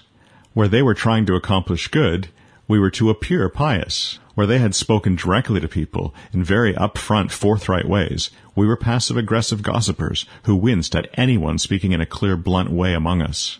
Where Jesus was kind and uncritical of children, the poor, and the sinful, but vocally dissatisfied with upstanding religious people, again, we were the precise opposite of that. Where Jesus and his disciples engaged with everyone and everything in their vicinity, we became ever more detached from our own communities and took clear positions against and boycotted things. We were saved, all right, and we were trying, mostly through shame-fueled church lifestyle restraints, to avoid doing anything that anyone might think looked like it might possibly eventually somehow lead to theoretical sin. But we were hardly following Jesus. We were resolved to take a different path from the one he and his disciples had walked. I didn't really know this at the time. I didn't start to suspect the great difference between being Christ-like and being what we were being until I started taking awkward baby steps towards following him. Being a disciple instead of just fitting in at meeting and fearfully avoiding the disapproval of Christians who follow Christians instead of Christ. Once I started that, though, it all kicked off. People started waiting in line to tell me I wasn't acting like a Christian. Because Christians act like Christians, not like Christ, apparently. Dallas Willard said something I'd not really thought about enough before. Being more like Jesus will make you better at your job, a better friend, a better parent, a better human being. It will make you stronger and wiser. Because if Jesus was anything, Willard writes, it was effective. Funny. I think we were so focused on Jesus sacrificing his life that we missed how incredibly impressive that life really was, and how competent and incisive and powerful he was as a person, how brave he was as a personality. We kind of thought that being more like Jesus would make us useless, too heavenly minded to be any earthly good, would require us to be everyone's victim, would increasingly make us utterly passive, would make us into nearly inert non-people who anyone at all could walk right over. But nowadays, I think that being more like Jesus will not necessarily make you quieter and more content and meek. It just might give you a lot of focus and a lot of skills and then light a fire under you. It might inspire and empower you. And that stuff scares people. Because religion's supposed to make you more docile. It's supposed to be a comfort. It's supposed to be an opiate. That's how Karl Marx saw it anyway. It never was that for me. It woke me up, cleared away the scales from my eyes, filled me with the conviction that things weren't right, made me deeply discontented and uncomfortable with what was expected of us and being done to us in religious circles. Funny that. Taking the wheel. How did I get from being who I'd been raised to be to someone who got kicked out? As a Christian kid, you really don't have a lot of choice in much of anything. Not even what shirts to wear or what food to eat. But like with a lot of people, a change happened right about when I got my driver's license. When I was in the middle of my teen years, as one does, I started to take charge of my life and my growth just a bit. I made choices. I opted out of some things for my own reasons, even if I didn't fully understand why. I was very conscious of eyes on me at this time and pressure mounting against my choices, because I was starting to learn how to look after myself, was starting to find what I needed. I think this is what happens when a child starts to grow up. An increasing cascade of only partially understood choices. An individual path slowly becoming obvious. The teenager taking further steps in the way he should go, the way that's right for him or her. I think it's an incredibly harmful thing to interfere with this delicate process, to bring a child up in anything other than the tenor of his way, to try to mold the child overmuch into something that is entirely your own idea and not very them. So I started making choices. I eventually refused to play sports at all, because there was never any joy in them for me. But I started taking long walks late at night under the trees and stars and moon, because there always was. I started unabashedly talking to people, mainly, only one at a time, or in very small groups, avoiding crowds and noise altogether. Turning my back on group activities. I stopped eating what my mother cooked, and started cooking for myself. Learned to cook things she didn't. Then I didn't have to eat at specific times. If I was up all night practicing my insomnia, I just might need lunch at 3 a.m. If I slept through breakfast, I just might need that at 3 p.m. To sensible onlookers, this was all really foolish. How would I ever hold down a job or go to school? At university, I took a lot of evening classes. The single 3-hour session-style class instead of 2 1.5-hour lectures each week. Even if there was meeting that night. And throughout my 20s, I did nothing but shift work, with a lot of evening and night and weekend shifts, all spinning around the clock without any real pattern, even if there was meeting that night. So I built routines that fit my actual life, and worried less about what people might think of it all, eventually. And I did the same thing at meeting. I started refusing the one-size-fits-all ways to view God and life and everything else, along with those vintage 1923 ideas, fashion tips, and lifestyle constraints. And I started actually going to actual God for that stuff, to see if I could get something that was more real and more workable, something that was alive, something for my spirit, because I knew deep down that I was starving. Something was missing, no matter how many meetings I attended. I needed to be saved, even though I'd already asked Jesus into my heart. In fact, looking back, I think he was saving me the whole time. The meetings increasingly became empty celebrations of things meeting wasn't actually supplying me. And I was increasingly resentful of being required to celebrate things I knew weren't being delivered. It felt like mocking or sneering to attempt anything of the kind. And I found that sometimes simply not attending meeting seemed to really make a lot of emotional and spiritual problems melt away like snow in June, because our time was heavily defined for us. Louisa writes, Socially, I felt like I had a time card where they expected me to, quote, punch in for every one of the 5 meetings a week, plus young people's, plus whatever social occasion was happening. Many. I remember one 3-week period where every single one of the 21 nights was planned for me. I hated it, but had no clue how to successfully get out of it. In other words, without me feeling guilty. Once I missed gospel meeting because I had a throbbing headache, and a guy about my age said to me the next day at the Brethren Publishing House, "Jesus was there last night. Where were you?" I heard that one a lot, too. Jesus was there last night. Where were you? Also, variations upon, you don't get to wait for the bus after school with us because you've missed young people's meeting the last 2 times. I withdrew from a lot of things. Downside was boredom and isolation. Upside was I started to rapidly get to know and turn into my own person. This drew a fair bit of disapproval. I heard some lectures about the dangers of sheep wandering off from the flock, not wandering from the shepherd. It was assumed we were to find the shepherd by following the flock. There was a price to be paid for all of these anti-group decisions, of course. When you stop going with the current, you'd better be able to swim against it. Refusing to play sports meant I was unable to connect to almost any male people my age, and likewise, unable to show off and display my dating potential to female people my age. Make no mistake, in the world outside my church, being a good dancer or singer led women to suspect one might be an equally skilled lover.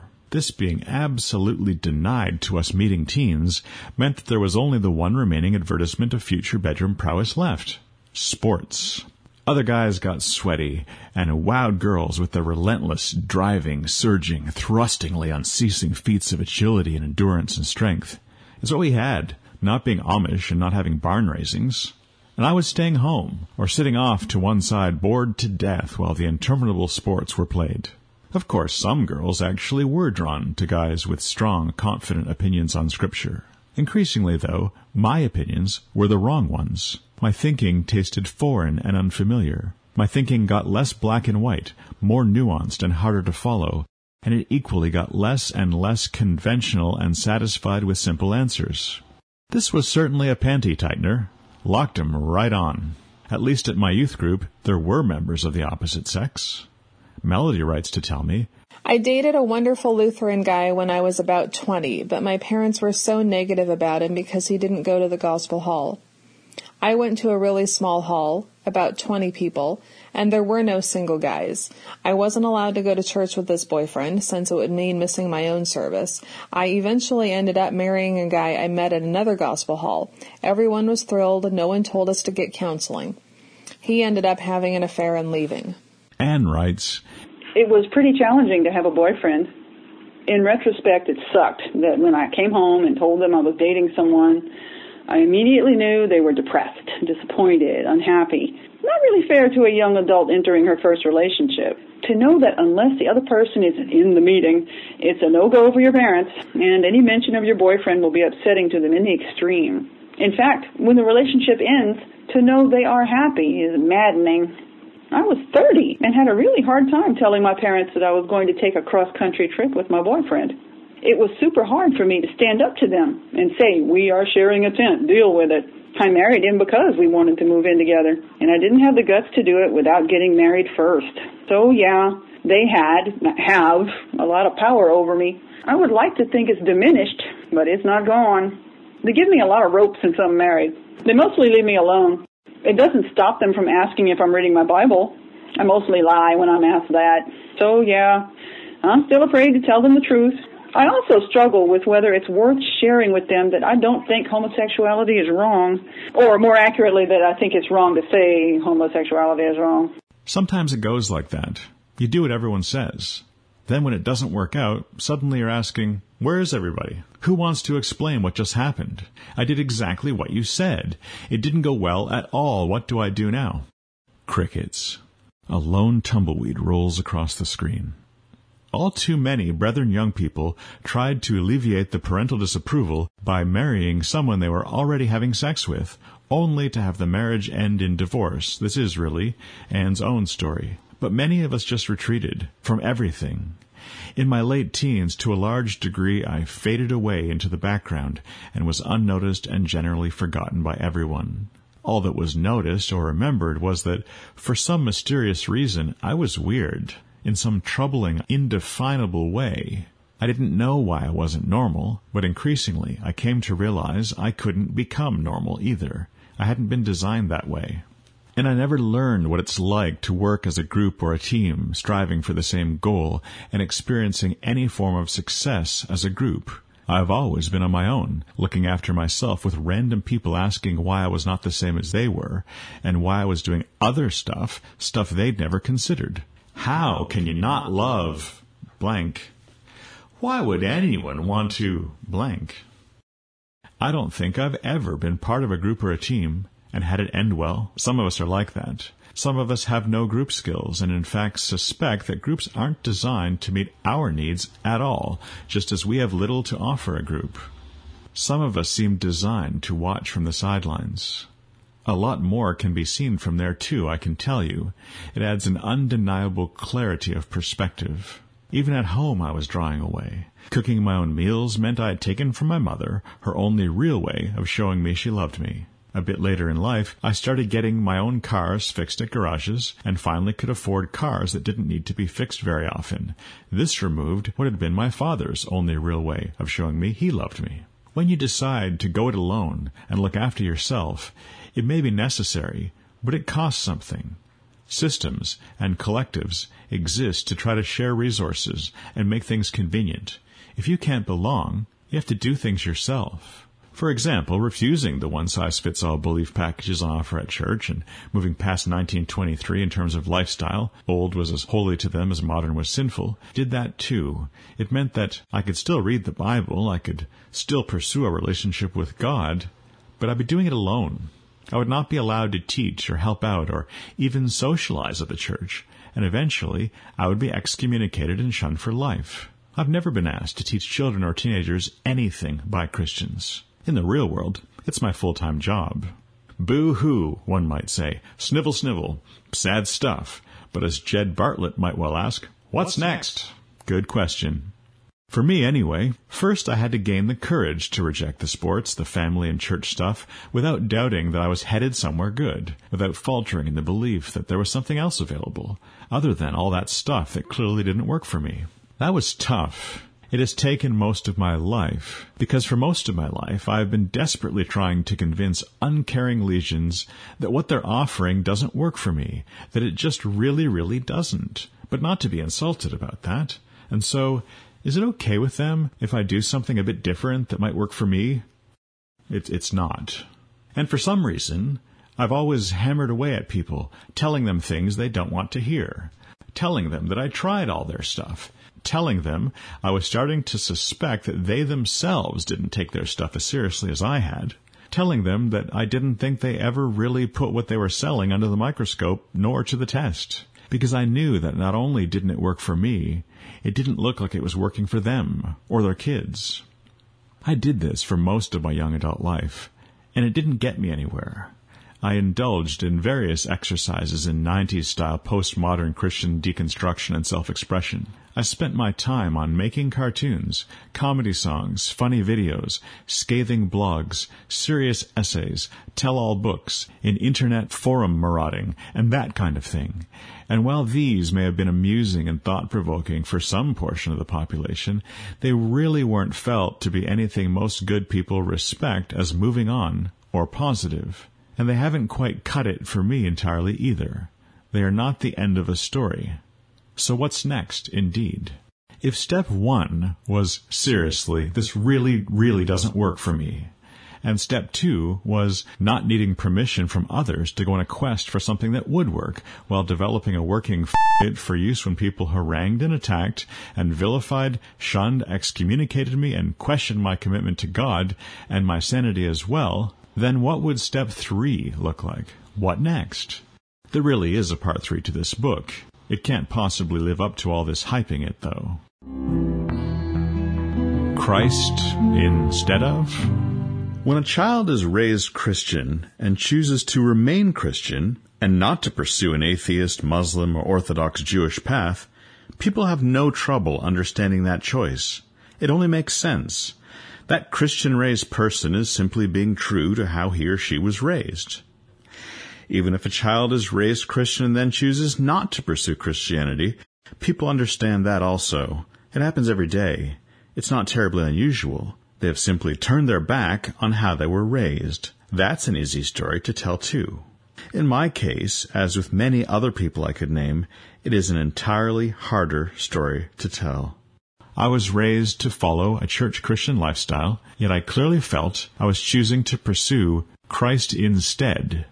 To people at my church, this seemed utterly contradictory and incomprehensible. But to me, the two were increasingly not the same thing. Meeting felt like an impediment to my Christianity, rather than a place to hang with God. I eventually was forced to realize that my birth culture had been an idol, planted smack in my way while I was trying to get to God. I didn't know who made the church culture an idol, but I knew that I had grown up worshiping it as one. I showed up, made the sacrifices, bowed down, prayed, and shaped my life decisions and weekly schedule around it for years. There was no room for God in my life in any way that didn't primarily serve meeting culture. I believe God eventually needed me to choose between the two, Him or our meeting culture, which to serve. Unsurprisingly, this outlook of mine was upsetting to meeting people, and the objection most commonly raised was that meeting culture had worked for so many for generations. I wouldn't know about that. I do know what meeting culture usually does to people who, through no fault of their own, clearly don't benefit from it. It punishes them socially. The collective authority of the meeting falls upon that one person. The shame stick comes out. And the victims of this unchristian nonsense are not few. In my experience, meeting culture was kind of an endurance test. Far fewer stayed than went, which seemed to kind of be the point. A smug, ghastly misuse of 1 John chapter 2, verse 19. They went out from us, but they were not of us. For if they had been of us, they would no doubt have continued with us. But they went out, that they might be made manifest that they were not all of us. If you're in a Christian group today, they went out from among some other group which you are now not of. Guaranteed. There's no original group left. My culture went out from the Anglican Church in the Victorian age. There was something inauthentic, unworkable, and empty in what I was supposed to be serving at meeting, and for which I was sacrificing my Sundays and my Tuesday and Thursday evenings, my whole week, really. Something in the name of which I was forced to sacrifice what would otherwise have been joyful parts of my childhood. Stuff like Star Wars and Star Trek, movies, television, Christmas, Halloween, pop music, cards, and dancing, a million little things which all add up after the first 100 things or so. Johann says, "The one shameful example of rule-breaking that I most clearly recall indulging in the 50s was watching television at the neighbour's house on Saturday mornings. We did it anyway, sensing that it was probably marginal at best." It wasn't any different a generation later for us. Oh, you could go over to the neighbours and watch Tarzan and the Super 7 or Jason of Star Command, all right. But in your culture, we all knew what that made you. What kind of Christian everyone now knew you were. What kind of Christian you yourself knew you were. Marginal, at best. To me, meeting Christianity increasingly looked to me like an advertisement for itself, endlessly selling itself to itself. Jesus Christ seemed to be at most a picture decorating the team flag, or the mascot on the field, or the cartoon clown on the sign outside the hamburger restaurant. A whole lot of other things entirely unrelated to pursuing a relationship with Him were mainly what was going on there. It took a great deal of chutzpah to stand separate from centuries of tradition and face the simple fact that I was starving and needed something more satisfying, that I was lying with my life and needed to do something more true, that I was pretending as to who I was and needed to be who God had made me to be. But the growing process happened to me more than being something I did. Growth came to me, and God did that. And it wasn't fun. It wasn't mostly about choice, and most of the choices weren't mine. I have the kind of brain that not only can't tune out in a room when someone is addressing everyone, but which must also record tones of voice and pauses and everything. And I was recording about 5 hours a week of meeting stuff still. I had no choice but to take it all in. I have much of it still. Most of the time at meeting was increasingly being spent in men explaining in great detail how important our meeting felt it was, that we remember how important it was to remember the importance of all the terribly important meeting stuff, and how important and right it all just really was for us to remember. Circular, fruitless, unsatisfying, but somehow very, very time-consuming and conducive to acrimonious spats over minutiae. It gave us nothing more than an aimless crusade, and demanded nothing less than our very lives of us 1 hour at a time. There was so much that was increasingly seeming off to me about all of it, made me want to discuss it with people, to see if anyone else was seeing what I was seeing. We were taught weekly that the church we were part of, with its unofficial, unwritten but strictly in place power structure and membership list, was the only right one. We were taught how important it was to attend there, and not lust after the leeks, onions, and garlic of the other churches, which no doubt had juggling, fire-eaters, and dancing girls as part of their much more interesting Sunday morning festivities. Like Garrison Keillor, I was absolutely raised to expect that sort of thing might be going on at other churches. Leeks, onion, and garlic. These Old Testament examples of foods of Egypt that the children of Israel lusted after in the wilderness, we were told, were each characterized by having a strong, enticing flavor. Compared to it, manna/brethren worship seemed bland. No one ever said what the also mentioned cucumbers and melons they wanted might symbolize or appeal to, but the message was clear. God's stuff equals tasteless and bland. World stuff, including other churches, zesty and possibly phallic. We were taught that there was a reward for sticking with the boring church, for sacrificing spectacle and any appeal to the senses each Sunday morning, for swearing what was no doubt going on just up the block. The reward was our being right in a way the other Christian groups weren't. And why were we choosing Christianity to begin with, if not to be righter than everyone else? We were taught about how important our meeting was, but we were also told, in addition to meeting attendance, to read our Bibles and pray. And I did those latter two things ceaselessly, even if I slacked off on showing up at meeting once I got a driver's license. And they led me further from a church culture instead of deeper into one. This was the story for so many of us.